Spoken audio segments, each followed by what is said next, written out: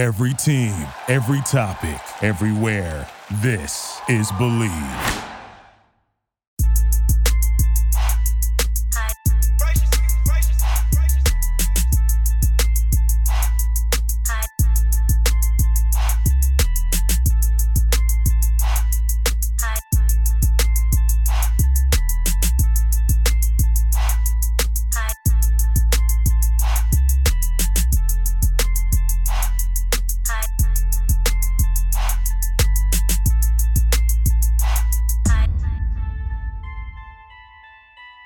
We got a great episode here for you today. We've got a long conversation with former UConn great Jerome Dyson. We talk a lot in this first part about his college career, playing at UConn, playing for Jim Calhoun, all the other pros he played with, his experience getting ready for the draft, when to go, some of the injuries he dealt with, transitioning from college to pro basketball, what it was like playing in the G League, what it was like finally being picked up by an NBA team, all those things. And then we kind of get to the point where he decided to make the switch to play overseas. And that's kind of where this first part ends. And then in part two, we'll pick up with his kind of overseas career and some of those stories. But he does drop a couple early teases of some of his crazier shenanigans that he's been exposed to overseas during this first part. So I think you really enjoy it. And before we get going, just obviously got a quick word from one of our sponsors, betonline.ag. BetOnline would like to wish you a happy betting new year as we continue our march to the playoffs and beyond. BetOnline remains the number one spot for all the best sports wagering action for 2022. New year and a new updated desktop and mobile website to sign up today and receive your 50% off welcome bonus on your first deposit. Just use our promo code BELIEVE, BLEAV, to get started. From football, basketball, hockey, boxing, and UFC, right to your favorite Vegas casino games, don't wait to take advantage of all the amazing offers available for 2022. BetOnline is the fastest and easiest way to wager on all your favorite sports. BetOnline, where the game starts. And with that, let's get to today's podcast. All right, everybody, welcome into another Ball Movement. Today, we've got a really cool guest for you. If you're a fan of the old Big East, this is a name you're definitely going to know. We got Jerome Dyson joining us. It's third team All Big East, former NBA D-League All-Star, Italian Super Cup MVP and winner, Italian Series A champion, Israeli League Final Four MVP, Israeli League champion, Israeli Cup winner, two-time Israeli League All-Star, first team All-League. There's a lot of first team and champions in that resume there. Mike, you've known this guy going way back. Why don't you bring in Jerome here for us? Yeah, and multiple Silver Spring Boys and Girls Club MVPs too. So we can't forget about that. Yeah, man. Yeah, me and Jerome, we go back probably to age, 10, 11? Just growing up in Silver Spring, Maryland, just guys that just love to hoop. We came across each other as competitors mostly, growing up. The coach that actually coached Jerome for most of his youth career, Warren Anderson, who I also played with for a short time, just recently passed. So we want to dedicate this episode to him simply because, and I'm going to let Jerome expound on this, but, he has such an impact and he was just a genuine guy. He didn't want anything from anybody. He just wanted to see us do well. Even up until recently, he was contacting me about the stuff I was doing with my book and any way that he could help promote it or anything, he was all for it. And so he's just a great guy, man. And he had such an impact on a lot of kids coming up around that time. Jerome, you want to talk about one a little bit? Yeah, but just like you were saying, Mike, just a great guy. He was a father figure to me growing up. I mean, for me, it was probably a lot closer to you. I mean, the Silver Spring, the Boys and Girls Club, it was like a 25-minute drive for me, half an hour sometimes with that traffic going around that. And so I spent a lot of time there. Like, he took me in, embraced me with the group of guys there that we had. Great group. Still a lot of guys that I speak to this day. And like I said, just the father figure, just a great guy that a lot of people don't know, just in and out, just genuine, like always there. Like you said, I was still in contact with him till that time. I mean, he would always hit me on Facebook, see how I was doing. Yeah. I really, I didn't talk to him much on the phone, but he was, always on Facebook Messenger, and so no profile picture. So I thought it was like somebody actually. But once he started talking, I realized it was really him, and so I started responding to him and things like that. But yeah, no, go ahead. Man, It's just a crazy thing. When I got the call, it was like, nah, that's not possible, man. They just celebrated him like a few days before. He just got I know. I couldn't make it down there to they went him and Walt. They gave him the awards, and I wanted to get down there but couldn't make it. But it's just something like that. It's just you don't know when the last time you get to talk to a person. So it's one of those things that you just a great guy in and out. I just like you said, man, from that Boys and Girls Club, man. It's just I still can just picture it in my head. I'm just one elbow up on his stomach, eating some candy during a timeout. It's just one of those type of things. I mean, just like I said, just a great guy through and through. And people always say that when somebody passes, like all the positive things about them, but he literally was a genuine guy. Yeah, that's what I'm saying. It's not like it's not like we gotta find something to say. It's not. Anything that you hear from somebody is a positive thing, and so that's just one of these things you could say about him is just like I said, just genuine through and through type of person, no matter what it is, like sports, family, everything. And I've even learned like after that just how good of an athlete he was. Something that I never knew. We only knew him as a coach, Right. That's what I'm saying. I only knew him as that guy and as a friend, like somebody who took me in from the outside. Yeah. So this episode dedicated to Warren Anderson, a great coach, but even better person. Condolences to Pudge and the whole family, Warren Anderson Jr., the whole family. It's a real testament to what kind of person he must have been for both of you guys to still be talking about the impact he had on you and the things you could take away, this many years later. So hope his family finds some peace and listening to this is further reinforcement of the good work he did. Yeah. Yes. Jerome, just taking this in a little bit of a lighter note here a little bit. I mentioned there's a lot of champion, winner, those kinds of things in your resume there. What allowed you to be so successful throughout your career? I mean, I guess, starting young, I was always, I've always played up on a lot of teams, just even neighborhood friends. Everybody's a lot older than me. So, it forces you to, step things up. And so even from a younger age, that's what I'm saying. It's just, I was just being a competitor. That's who the person I am. And so never wanted to lose, never wanted to quit. Like, that's just the type of person I am. And so all those things that, growing up, the trials and hard times that you go through makes you into the person that you are. And so I guess it was just my will not to give up. I mean, a lot of people, you get in a position where you just fight or flight, I guess, type of thing. And, and that's just the person I've been. And so just growing up from there, just my youth in Potomac, Maryland, where I grew up in Scotland, just single Black community. And so, we didn't have a lot there. So it was just try to get out. And that's what I did. Just fighting and just the passion that I had for sports in general. Just not basketball. Like I grew up playing everything. So it's just like my passion for the sports is what really pushed me through everything. Mike, if somebody had to cover Jerome at a young age or match up with him, what allowed him to be so successful from your perspective? Well, he could shoot, like he could shoot at a young age. And as we go along, but we'll talk about all that stuff. But like one thing he could really shoot at a young age, and that was my thing. I couldn't dribble. Nobody emphasized dribbling to me as a kid, but I could always shoot. We were both pretty athletic, but as he got older, he came back home. I remember when he came back home, he was jumping from the free throw line.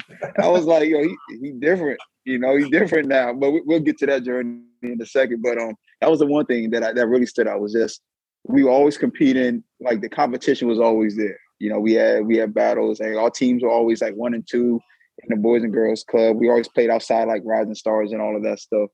And but he could always shoot. I was really I wasn't that was a really like a good thing. I mean, I pull up from anywhere. I'm like a couple steps, and it wasn't like, I'm just at that age, you kind of like just throwing the ball sometimes. And so, I was that mostly all I could do. I could play some defense, but I couldn't really dribble. So I mean, I could dribble, but just like, but I wasn't like a crossover, do this, do that, run this. I was just, give me the ball, I'm gonna shoot it. Yeah. Like these kids now, like, we watch them now, they're in training, they're getting so much specific training on ball handling and making reads and all that. Like, we went to camp and everything, but we never got that. Like, we were I never got that. I mean, I can't remember how many. I don't think I went to a lot of camps, just growing up. Like, it was just all AAU and other any other type of situation where you could play basketball. I played in like that I-270 thing. I played in anything I could get into. I was trying to get into. Yeah. It seems like kids play a lot less actual games these days, though. Like, there's way more dribbling with a tennis ball and that stuff. Man, it's just that's what I said. It's more, they focus more on, just do this, do that. But as when we were growing up, it was 20, 25 kids in the park. Like, if we went from basketball, we went right from basketball to football on the pavement. I didn't even in the grass, on the pavement. Like, and so it's like you don't see that. You're not seeing kids go out and playing no matter what time it is at night. Like, street lights gotta come on. Mom calling you, get in the house. Like, none of that. Like, it's. But they don't know how to play though. They don't know how to play. They have great skill sets. Yeah, if you can't translate it, it's hard. That's what we grew up. It's all ages on the court, so it's not like I'm playing against just that my 7-year-old or but it's like grown people on the court. It's all types of people, so you got to bring it. Yeah, 100%. Jerome, of anybody we've had on the podcast so far, I think you're the one with sort of the most like broad range of experience. You played in the Big East, you played in the D League, you played in the NBA, you've played in several countries overseas. Is it ever crazy to kind of sit back and think about like all the different places the game of basketball has taken you to? It definitely is. That's one of the most things that I'm passionate about is being able to have been able to travel the world and see so many different places. And experiences different cultures, and just starting from when I left Maryland to go to prep school, and so that was probably like my first like transition into like stepping out on my own, because I left to go to Proctor Academy as my sophomore year in high school, and so that's up in New Hampshire, Andover, New Hampshire, and so that's in the middle of the woods, not around anything. And so that was probably my really first like big test of like, can you be on your own? Can you survive and be able to, a lot of people, get to us, ain't been away from home before, and it's hard for them. That's why you find a lot of people that go overseas. It's hard. It's hard to transition over to what I'm gonna eat or who I'm gonna talk to, what type of friends I'm gonna have, like who am I gonna be able to talk to. But it wasn't really that kind of like a stress with me going to prep school because everybody spoke English, But being a quiet person that I was younger, I didn't really talk to anybody. Like it takes like a couple weeks for me to open up. Like I'm not like I'm not the person I am today. Like I'm more talk, but before I'm like, I remember, my car ride with my first coach, my Gregor McKechnie. He was my basketball coach there in Proctor Academy. First ride to campus, it's like, I'm just sitting there like this, like a 2-hour ride, man, just 2-hour ride, just not saying nothing. He asked me if I'm hungry. No, I'm good. Like a lot of one-word answers. yeah. And so that was like my really first, being away from family, not having family, at that point, I don't get to come home for a lot of the holidays, because the prep school, is standing on campus. And so that was like my really first, I can do this. I'm gonna be all right on my own type of situation. Yeah, and quick point, Matt. The guy that got him to Proctor Academy is the same guy that helped me transfer colleges to UC Riverside, Walter Ray. Yeah, this guy he was like World Wide West for Montgomery County. Yeah, basketball. That's the thing with him. Walter Ray and Warren Anderson, they were like, when I was growing up, they were like just the two people that made it happen for me. As far as like getting to practices or getting to games, like always made it happen, no matter what. Would pick me up wherever I was, drive me to wherever I had to be, and just another father figure that was there for me growing up. Just a real good guy, also. And like Mike was saying, I don't know exactly where I would be if I hadn't came across those two, because they were really influential for me in my career as I was young.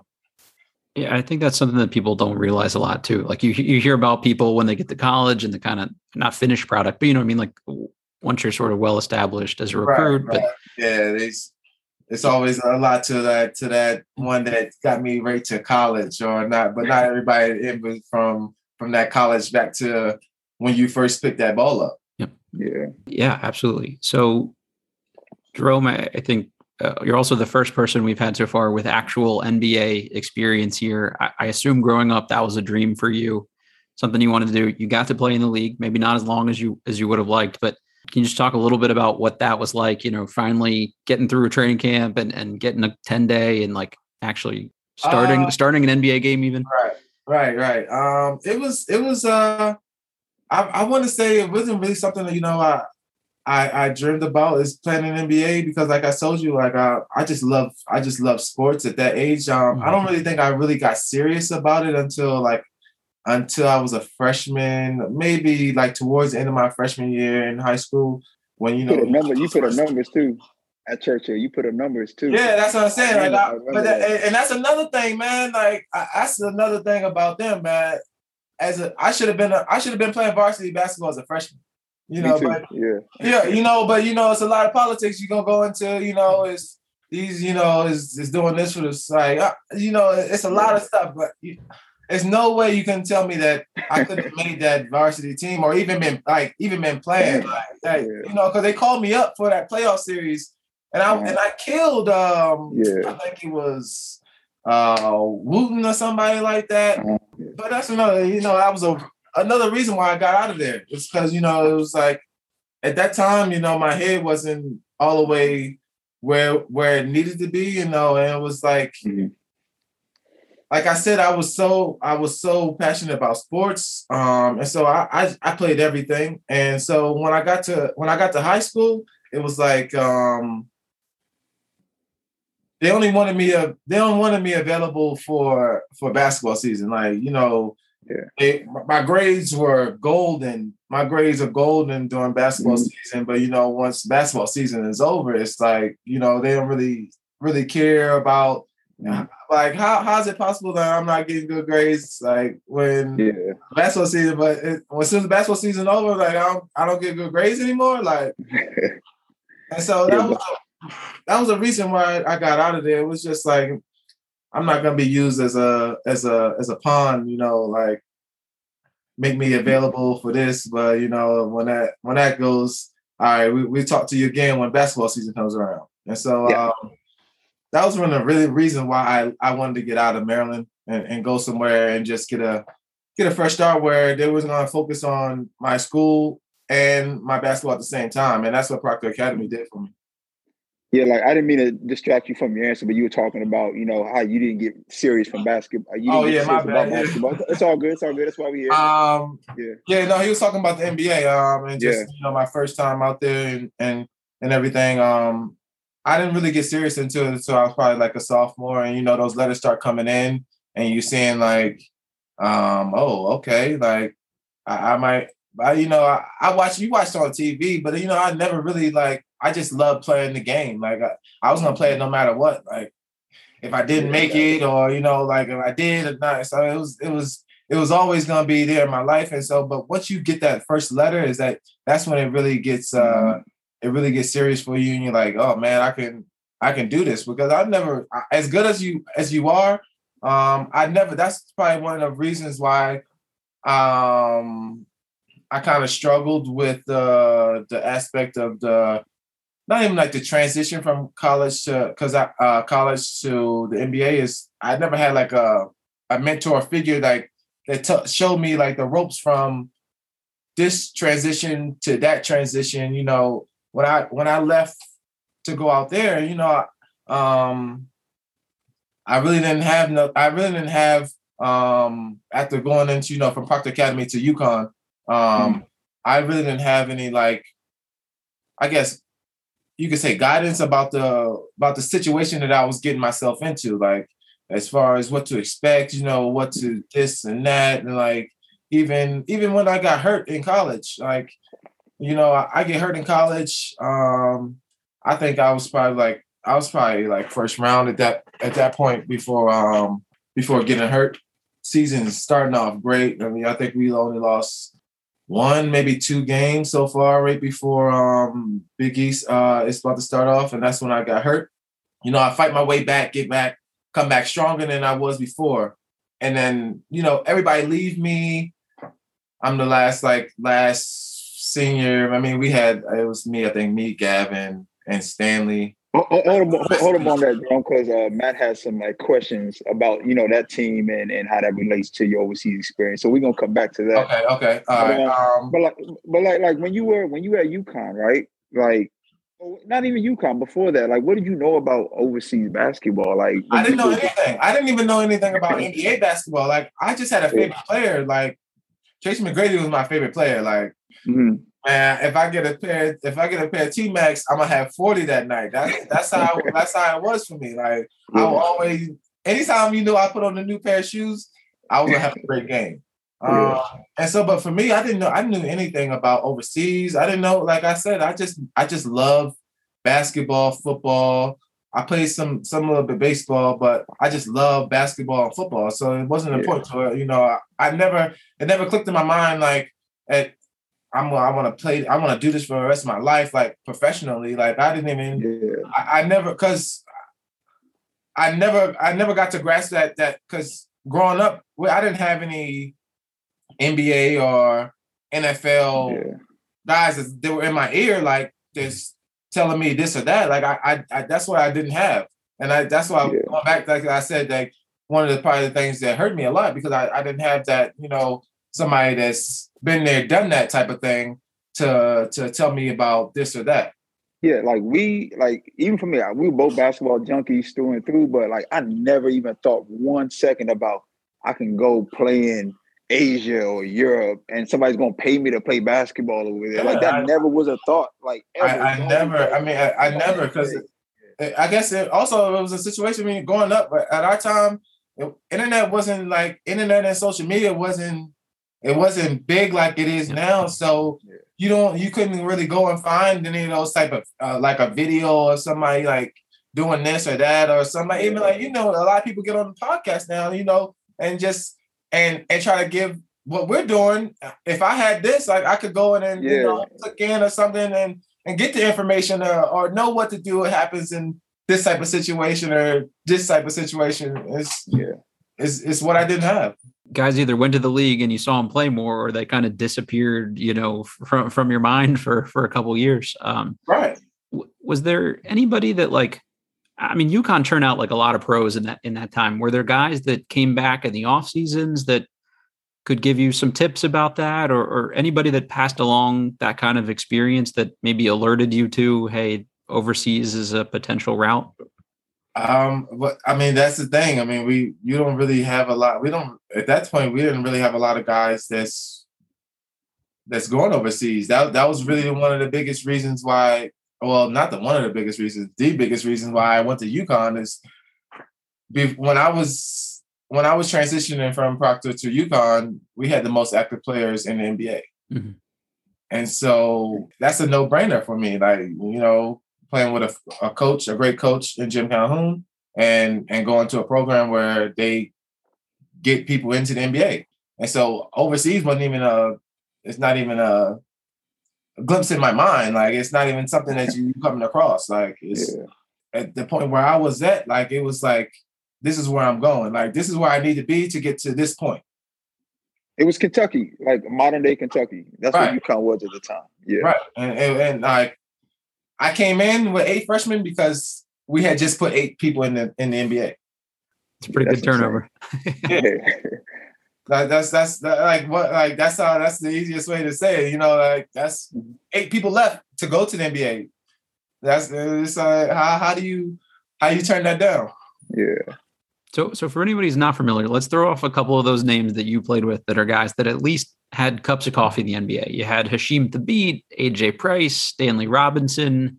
I mean, you eventually played with Kemba Walker for a year, right? Kemba's freshman year. I played with 2 years. He played a freshman, and I played with him my junior year. He came in. That's what he actually helped when I got hurt. He helped a lot. Hold the things together with AJ. I think Dougie was still there at that time. Craig Austrie. Yeah, so I played with him. I played with who else? I think that's probably it. But, you know, like, as far as guys coming back, but when I got there, it was Marcus Williams, like, that was leaving, point guard. You had Denham Brown, Josh Boone. Guard. You had Denham Brown, but I think Denham Brown was, you know, was the killer on that team at that time. And you have Rudy Gay. You got, like you said, Josh Boone. You got Hilton Armstrong, Jeff Adrian, Emeka, Ben Gordon, and that was the crew all before that. Yeah, that was before. But those are all the 8 guys I'm saying that left. That was right before me that were going into the draft. Like, it was like that every year. So it's like, you know, it's like, how do I turn it down? You know, even if you're thinking like 1 year, like, it's a lot of guys that even possibility to go 1 year, 2 years. We had a lot of guys that do that. You had to sacrifice, you know, some of your individual stats to play with guys like that. And I think that's a little more consistent with the overseas style of play where it's a little more team oriented. Do you think that helped you longer term getting used to being around other, you know, impact players like that? It does. I mean, because if you want to win a championship, you got to be with those type of players. My 2 championship teams that I was overseas, those are the type of players that I was with. I mean, it's so if, like, you get into a championship type of style that you want to get to, like, you need those type of people around you in order to, and for me personally, in my experience, that you need those type of people around you in order to win championships, that has the same mindset as you, that has the same grind as you, that, you know, that's going to go out there and give 110% on the floor. Yeah, like, it sounds a lot what, you know, everybody's talking about Scottie Pippen's interview, how he was talking about not being a sidekick and the media praising individuality over teams. Like, when you overseas, it's all about the team. Like, if you're playing in a respected league. Yeah, it's really hard. It's really hard for you, like, because it's really different, and the coaches really have a lot of, you know, over here in the NBA it's different. You know, coaches don't really have. I mean, yes and no, you know, but it's more of a players' league. Yeah. And overseas, it's a more of a coaches and, like, in the office type of league. You know, players are so interchangeable because it's like one week he could be there, and the next week he could be gone, and so that's probably one of the things. Also, adjustments is, you know, you gotta I could be gone if I don't put this work in right now. So it's they're gonna try to find somebody new or they think that's better than you. And your contract's not gonna save you. They're gonna find a way to break the contract. That's what I'm saying. They're gonna find a way. Yeah. A lot of that stuff goes on. You know, they'll try to hit you with a drug test, or, you know, or say you wasn't in before curfew, or you know, they'll find a way to. If they don't want you there, they'll get rid of you. They're gonna find a way. Yeah, we always try to tell players and people that I help with my company, where I advise them, is that you want to keep a good relationship with your teammates and the team and the community, because if the community and the culture and the city that you're in loves you, they'll keep you there because of public relations. They're really big on fandom out there in overseas international sports. Man, they're extremely passionate. That's like it's like me growing up here. If I had grown up here in Colorado, that I should love the Nuggets. Like no matter what they do, no matter where I move in the world, like that's always gonna be my team. Like those colors, they're gonna be around my house, like everywhere. And that's something like they're like no matter where they go, where they travel, they're always gonna have their team flag or their team colors with them. They're like a passionate fan, like they're gonna have that with them no matter what. And I've seen some of like the biggest like fights and like just off of like the love of your team. Not even like I just hate this. They do it for like the love of their team. Yeah. You got a good fan fight brawl story for us, Jerome? I feel like everybody's got at least one of people going a little too far. Oh man, I don't know if it's not a good one, but this has just happened to me recently. Like this is like when I just was in the Dominican Republic, and this was probably on. It was. Yeah, I'm about to say, was that your? Yeah, that was my game. That was my game. It's a championship game, Game 7. No, Game 6. And the refs called the game because like they was making some bad calls. Like they was really fucking up, and so it's a couple of stuff got thrown on the court. At the refs a couple times. I think the one time the ref got hit like with something in the back, and they wanted to continue the game. Like at that point, you gotta put your foot down, man. I just got hit in the back of the head with a rock. The game has got to be over. But, they came back like, nah, come on, play the game. And then something else finally happened. Something else got thrown on court. They called the game in like the 8-minute mark of the fourth quarter. And then the team I was on is the fans probably had like one little section behind the basket. And the other fans, I guess they were saying like, at the beginning, because I didn't get there until Game 6 of this the tournament in DR. So the other team, like I was talking to some of the players, and we're like, "Yeah, we were up 2-0 at the beginning, and we had all the fans. And then as soon as we went down to like 2-2, and then they got the other. So like this side of the back wall was their fans, and then under the basket on the other basket was their fans also. So we only had fans on one basket. Like it was probably like a good like 7-1, like fan base, like theirs to ours. And so refs called the game. Their fans rushed to court to celebrate. Like they thinking that they won. Like they called the game, that the game is gonna be over. They don't have to play no more. Like we're not coming back tomorrow. We're the champions. Mm-hmm. Our fans, they weren't having it at all. Like they wasn't having that. Like no celebrating. They rushed them. Like I told you, they outnumbered our fans like a good 7-1. And so, but they wasn't having it. They rushed them, and then that's when all hell broke loose. It was a good 20-25 minutes, like Royal Rumble, like WWF type styles. Chairs being thrown, rocks, bricks. They had stuff from the sink, like the what's this thing they call the spout? Like they pulled it off the wall. I'm talking about they ended up breaking the shower things, anything to fight with.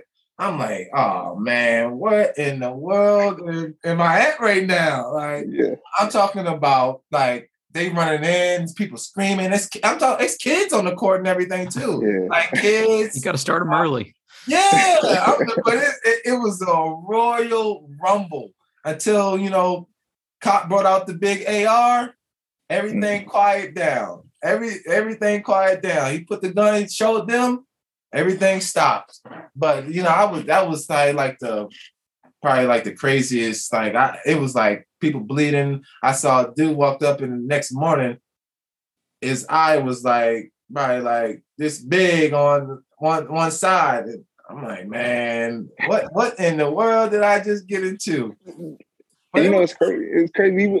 People wouldn't even believe these stories if now they're all over social media, because as we get older, stories people add on to their stories and they get exaggerated. Right. Like none of this stuff is exaggerated. Yeah, man. It's like you're in Europe, they light flares in the stands, they singing and chanting Yeah, all that's game. another. Yeah, it's like it's real like that. Like it's like overseas. Like it's talking about as far as now being like in Europe. Like he said, man, it's like flares and like their passion, like songs, chants. They'll come The outside. whole game. Yeah, like anywhere, like inside the game, they'll like when I played in Jerusalem, probably like their fans was like A1. Like I'm talking about drums, like everything. Like it's like you think they got a band up there, drums, flares, everything. You gonna smoke the whole building is smoked out because it's flares. Probably like the atmosphere. You get in, it's just crazy. Like they give you the energy to play. Just wild. Because at that point we were trying to also get into EuroLeague because we were Euro Cup, and so we wanted to show that we got one of the best arenas to play in. And I agree. We probably did. I mean, it was probably a lot of at that point a lot of hating going on by Maccabi because they didn't want us take their spot. They didn't want us to get into they didn't want us to get into EuroLeague, and so that's probably a lot that really kept it out because our fans arena was, like I said, A1. Like as far as the energy that they brought to us on and off the floor. You pull up anywhere, like he said, like the fan base that you get, like the energy that you get from them. Like I go into the grocery store and it's people, Jerome, can I take a picture? Like even when I was like first year out, like my first year I started in Israel, Holon, and that's where I got my first scoring title. And just the fans, it's just great. Like they embrace you. If you do your job, they're gonna love you. Like that's one of the like the best things that I love about playing over there is like if you go out and do your job, you will be remembered forever. Like they'll always anytime as you come back, they're always gonna embrace you. Like you have somewhere to go. Yeah, 100%. Go back when we touched on your first year out. Like what was that transition like going from UConn, you go in there with the mindset they just had 8 guys go to the league. You're expecting to go to the league, you get injured, and now like how does your mind frame shift as you've seen it? Is somebody telling you, hey, you might go second round, you might go on draft, you might want to start looking at overseas options now? Like what was that transition like in terms of like your mental, in terms of preparing for your professional career? At that point, my mental was like, I knew I was still like one of the best players out there. Like. Even coming back after my injury, I still knew I was like one of the best players out there. And at that season, my senior season, my son was on the way, and that really like affected me a lot because at that point, like I said, I don't have anybody that I talk to about type of situations like this. And so to hear you having your first kid come on the way as a senior in college, it really threw me off because at that point I came really disconnected with my team because everybody asked me questions about, yo, Jerome, I hear you having a son on the way, and I'm like, I don't really know how to address the situation, so I'm like I'm like closing myself off more and more from like, I guess like everybody, like even my teammates, my coaches, and like I get into practice, I leave right out, like just to get back out because I don't want to even hear like the questions about this or that, like, and so it really affected me, like because I came into the season, I think I was like 25-5, and then at that time, then it just spiraled out, like it was just like I didn't know how to handle the situation. I mean, it's easy as I mean, that's the best way to put it. I didn't know how to handle becoming a father at I don't know how old was I think I'm 21 maybe. And so just having somebody, even like I said, having somebody to talk to about that situation, like it's been a lot of guys in that situation, but I just didn't know nobody that I could talk to help me out. My mom was a big part of my life, but that's not a situation that you want to bring to your mom at that point. It's like you need somebody like a bigger brother, or like somebody, or even somebody that's been through the game, or that you can be like, did this happen to you? Like, what can I do? Like, how can I turn this around? Like, and so that was like the one thing that hit me in my senior year that really threw me in a spiral. Cause like I came back, I was good. Like my knee was good. Like I everything was good. It was just I didn't know how to handle the connection with a son on the way and handling the questions from everybody. And so like after that, you know, I go undrafted. I do the D League thing, but hold on, I go undrafted, but you know, I still go to do the interviews. Workouts. Yeah, I did the interviews, and they're like, "Why didn't you come out last year? Like, we would have drafted you in the first round." Like, and it's you know, then that hits you in the head. He's like, "What the fuck? Like, why wouldn't you take me now then if you would have taken me? No, but why wouldn't who was in my corner to tell me this? Like, yeah." And so that's it's and then that you know that hurts. Like, you know, that hurts. You go undrafted and you telling me that you would have drafted me last year in the first round. But, you know, that goes to, you know, it's how well did your team do that year? And so that's all the stuff. And so it hurt to hear, you know, you go undrafted and then the teams are telling you I would have drafted you. And so after that, I do the D League for a couple of years. Jerome, real quick, if you don't mind, quick before we get to the D League stuff, just sticking with that for 1 second. If there's somebody listening to this that's going through sort of a similar, you know, stage of life, or you know, they're trying to balance, you know, personal stuff, becoming a dad, total, you know, turnover with teammates, the draft situation, maybe not as much team success, like all that stuff at once, and they maybe don't have somebody in their corner too. Is there anything you would pass on to them advice-wise, or who they should seek out for that kind of advice?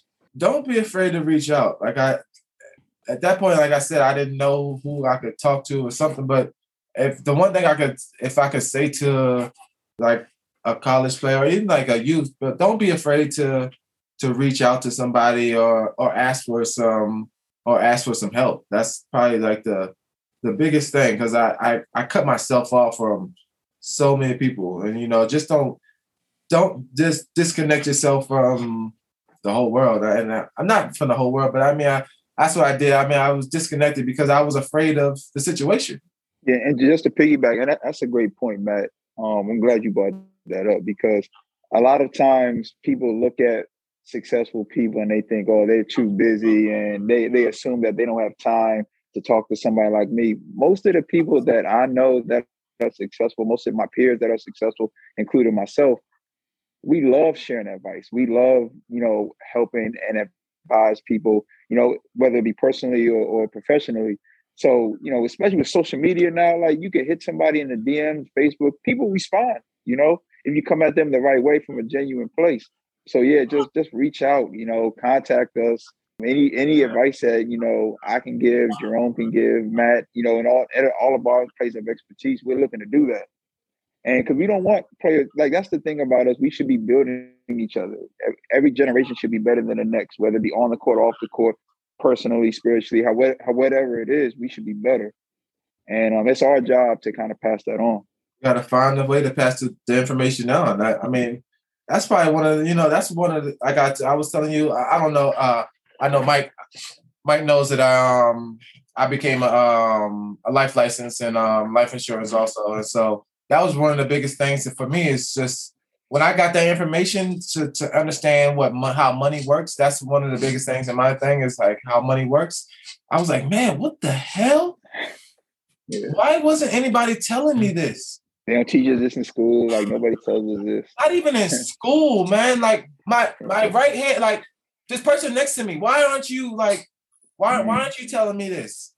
Yeah. Like even like I wanted, like I was telling him, like I wanted to get into like some of these colleges and talk to the guys and explain them to how money works. Like you can be rich right now. Like if you start, like if you save some of that money or do something with that money that's gonna impact it. Like a lot of people don't know how long it takes for your money to double. Like, and so it's like, if you don't know these kind of things, like you're always gonna be losing.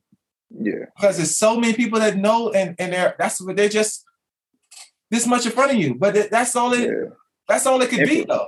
That's all it could Yeah. be. And you're just lacking that much to just get you over to this.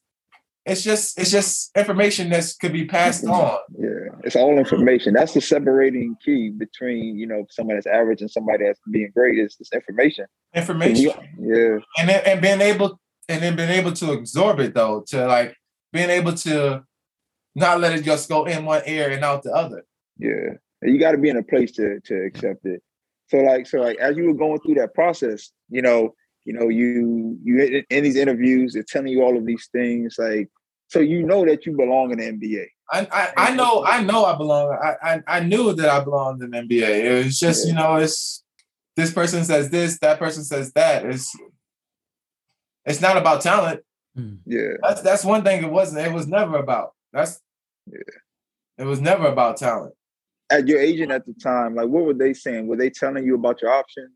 Like, what were they saying? Like, obviously, the D League isn't what it is now today. But that's the thing. I didn't have an agent. I didn't have an agent my junior year. That's when I needed an agent. I needed that. My junior year is when I needed somebody in my corner, like telling me, you can still do this. You can still do that. Like, you have options. And Jim Calhoun wasn't getting feedback. Huh? Jim Calhoun wasn't getting feedback from teams or anything. My only option that I knew is that I had to come back to school. Mm. That was my only option that I knew of. Wow. Yeah, because you always hear stories. Sorry to cut you off, man.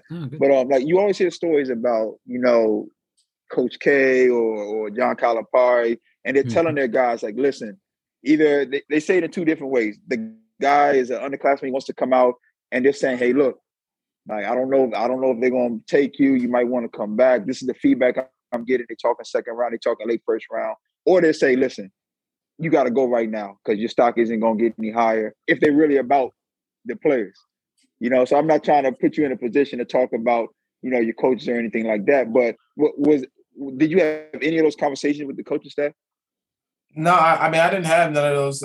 I mean, as far as that I can remember, I mean, that was 10. I mean, I think I would remember, but I mean, that was 12 years ago now.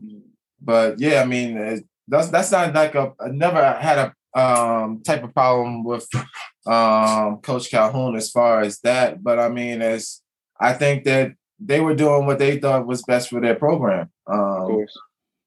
That's the only thing that I can register in my mind is like, they know that they want me to come back. I guess that's what's going to be best for them.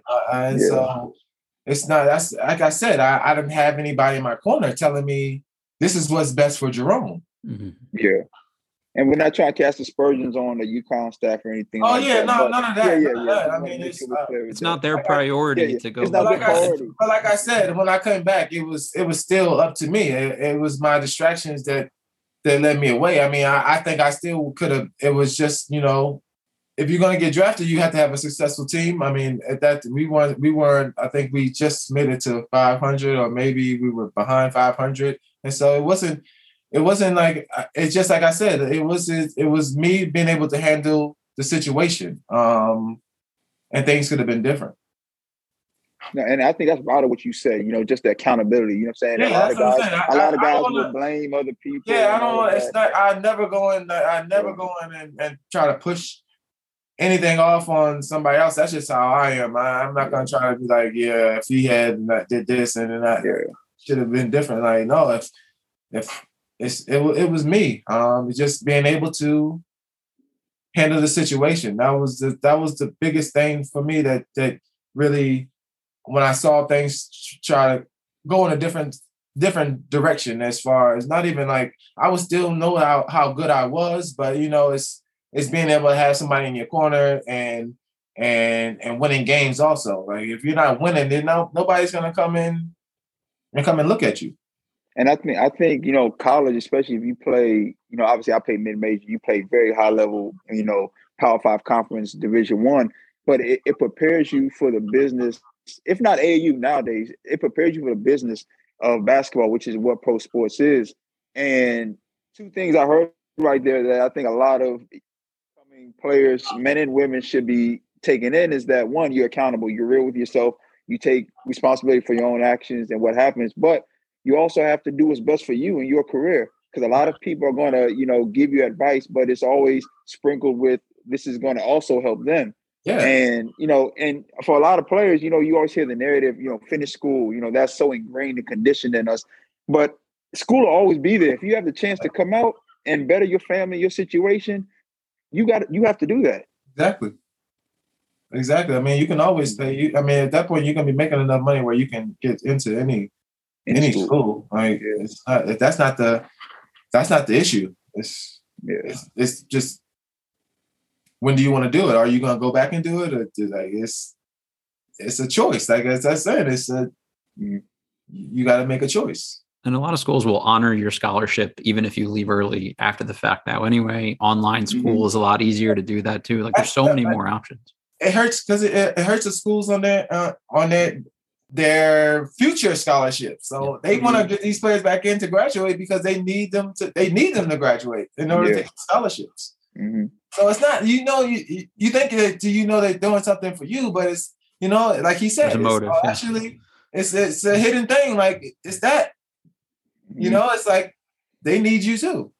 So Jerome, you had a very successful D-League experience. I'm sure that was probably a bit of a culture shock though, after playing in the UConn, the facilities you have, the teammates you have, and then the D-League wasn't like what it is now, right? Like it's a very different sort of style of play and setup and experience, I guess. It definitely is, but like I said, I got lucky because the Thunder was one of the teams that were interested in drafting me at that point. And so that was one of the reasons why I went to their D-League team. Because at that time, when I was in the D-League, it was only 2 teams that had like direct affiliates. Huh? They only had direct affiliates. Everybody. Yeah, that's what direct affiliates. It was the Thunder and the Spurs. And so there were only 2 teams that, going to send down players. No other players are going to get sent to this team from so all the other teams, they are affiliated with 3 other teams. So you got 3 other teams sending down 2 to 3 players. Like how do you say you want to get these players good, but you sending down 9 players that's going to take away their minutes instantly, because if they send a player down for the NBA, he's playing right away, no matter who's in that spot. And so that, like I said, that was the best thing for me, is being with a direct affiliate.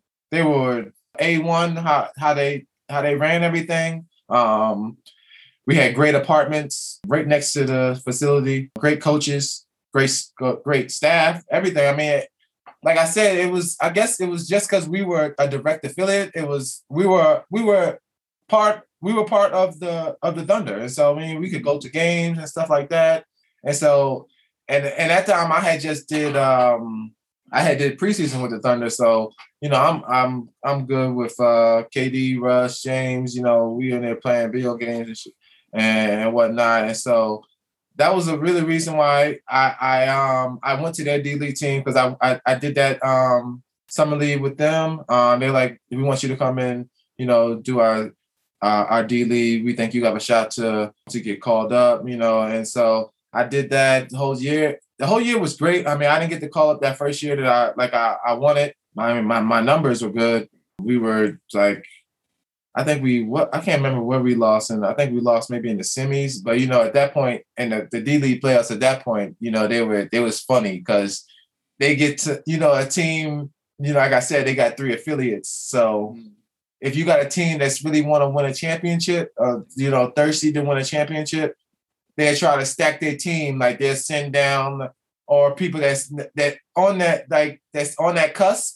That's on the NBA team that sit on the bench. They just send them down for the D-League for the rest of the year, so that the affiliate will win that championship. So you get in there, you playing like 4 or 5 people that actually played in the NBA that's not in the D-League. So it's like, oh man, like we've been busting our ass all year, and then they send down like 3 or 4 people that's been playing in the NBA all year, and so. That was probably like was the bullshit about my first year. But it was great, like great teammates. Like I said, that's something that in order to last, you have to have great teammates. That's not it's if you're enjoying and waking up and being happy, it's gonna be a tough road no matter where you are, what city. I mean, how great the city. If you got to wake up and see people that you don't like, Yeah. it's gonna be a tough day.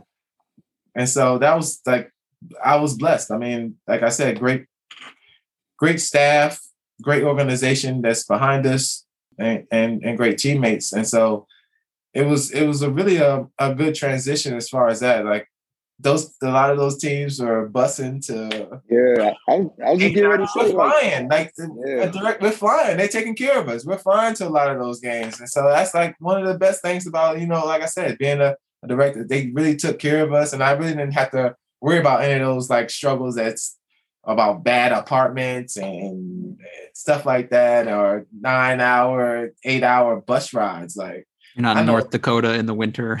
Yeah, I think the Iowa, they used to drive everywhere. They didn't fly anywhere. They were 12 hours sometimes.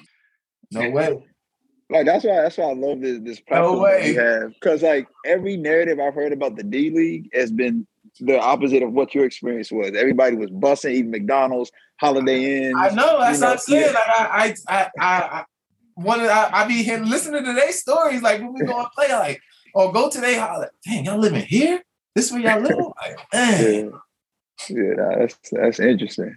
Yeah, it was so, and what brought me back my second year is because I did the USA team. I played Pan America Games. And so that was one of the things that at that point, I didn't get my call up. I was mad. I'm like, man, something got to happen. Like, I'm not doing this. I can't do a D League for another year. But they were like, at that, and you get a chance to play on the USA team. I hadn't. That was my first opportunity. I didn't, as a youth, I never got to play on any like the 16 or 17 unders or anything like that.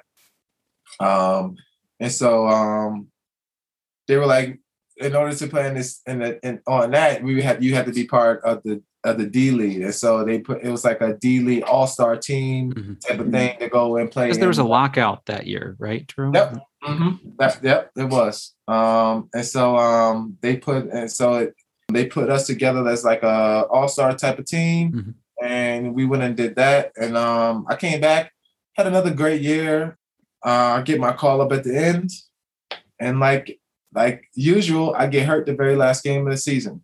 It's just, I guess I'm not just, my luck, just, not what it need to be. I got hurt the very last game. I'm having a great game too. I just came out, I think I had maybe like 8 points in that first quarter before I get hurt. I think it was, I know for a fact it was the lefty point guard that played in, he played in Miami. Huh? Kendrick Nunn? No, he's I think he's European. Goran Dragic. Yes. Yeah. Fucking hate him. Took your knee out, or? Man. No, I went up for a dunk. Oh. He pushed me in the back.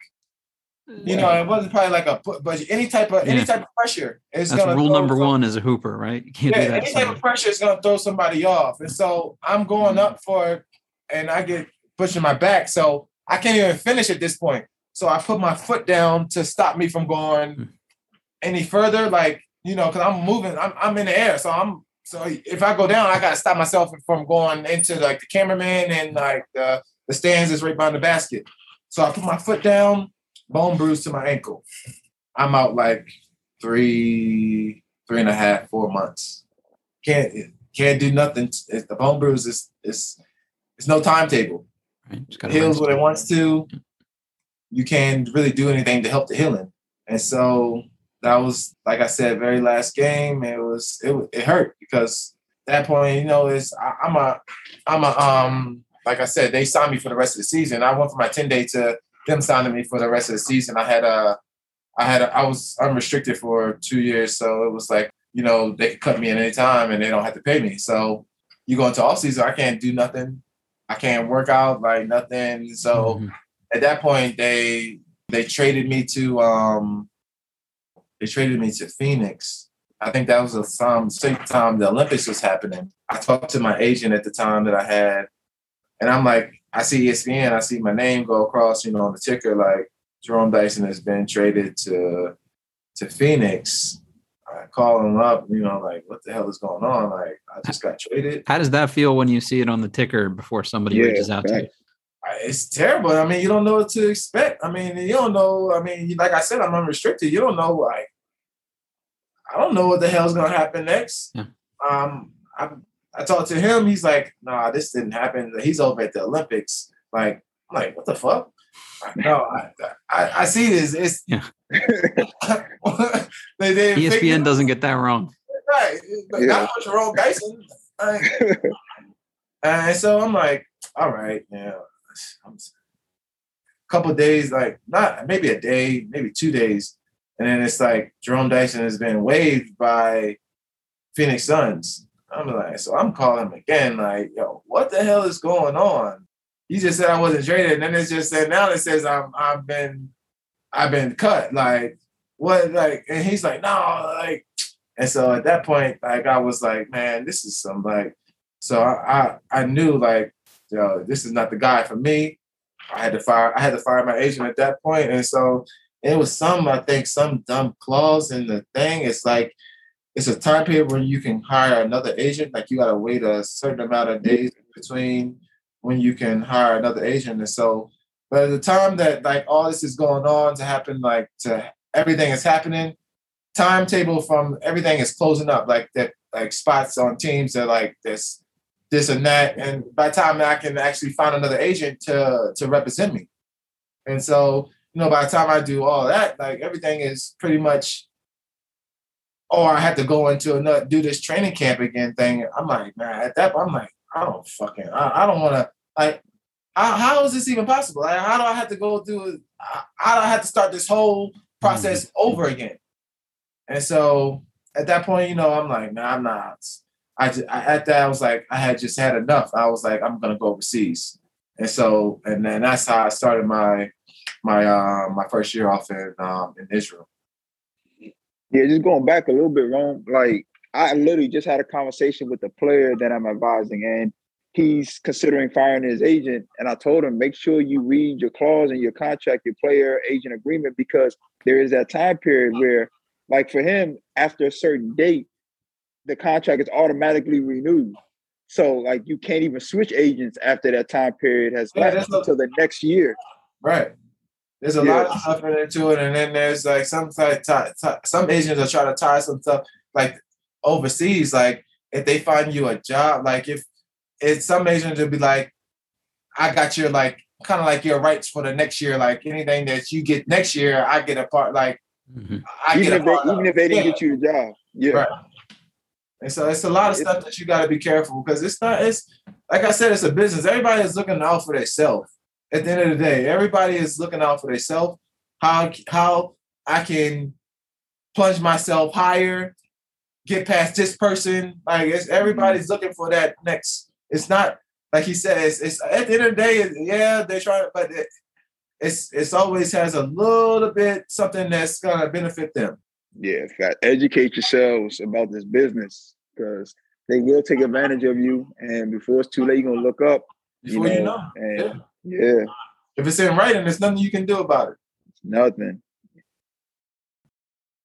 That feels like a pretty good stopping point for the first part of our conversation with Jerome. We covered lots of good stuff there about his college career, his transition overseas, what Jim Calhoun's impact was like on his transition from college basketball to pro basketball, what it was like playing in the G League, what it was like playing in the NBA, and obviously where we left off. It's right at the point where Jerome's kind of decided to pursue an overseas career, and he's had a great one. So stay tuned for part 2. We've got a lot more good stuff coming, a lot of good stories there.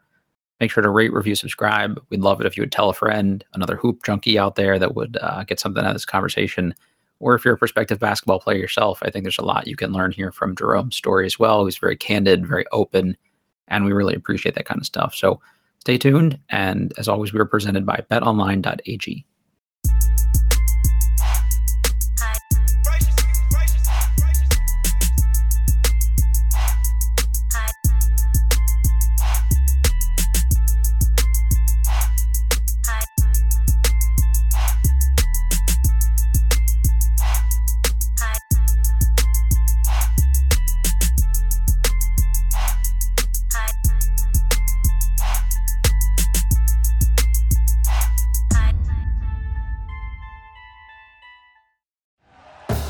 Thank you for listening to Believe.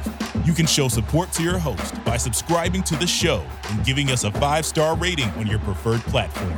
Check us out at Believe.com and search for BLEAV on YouTube.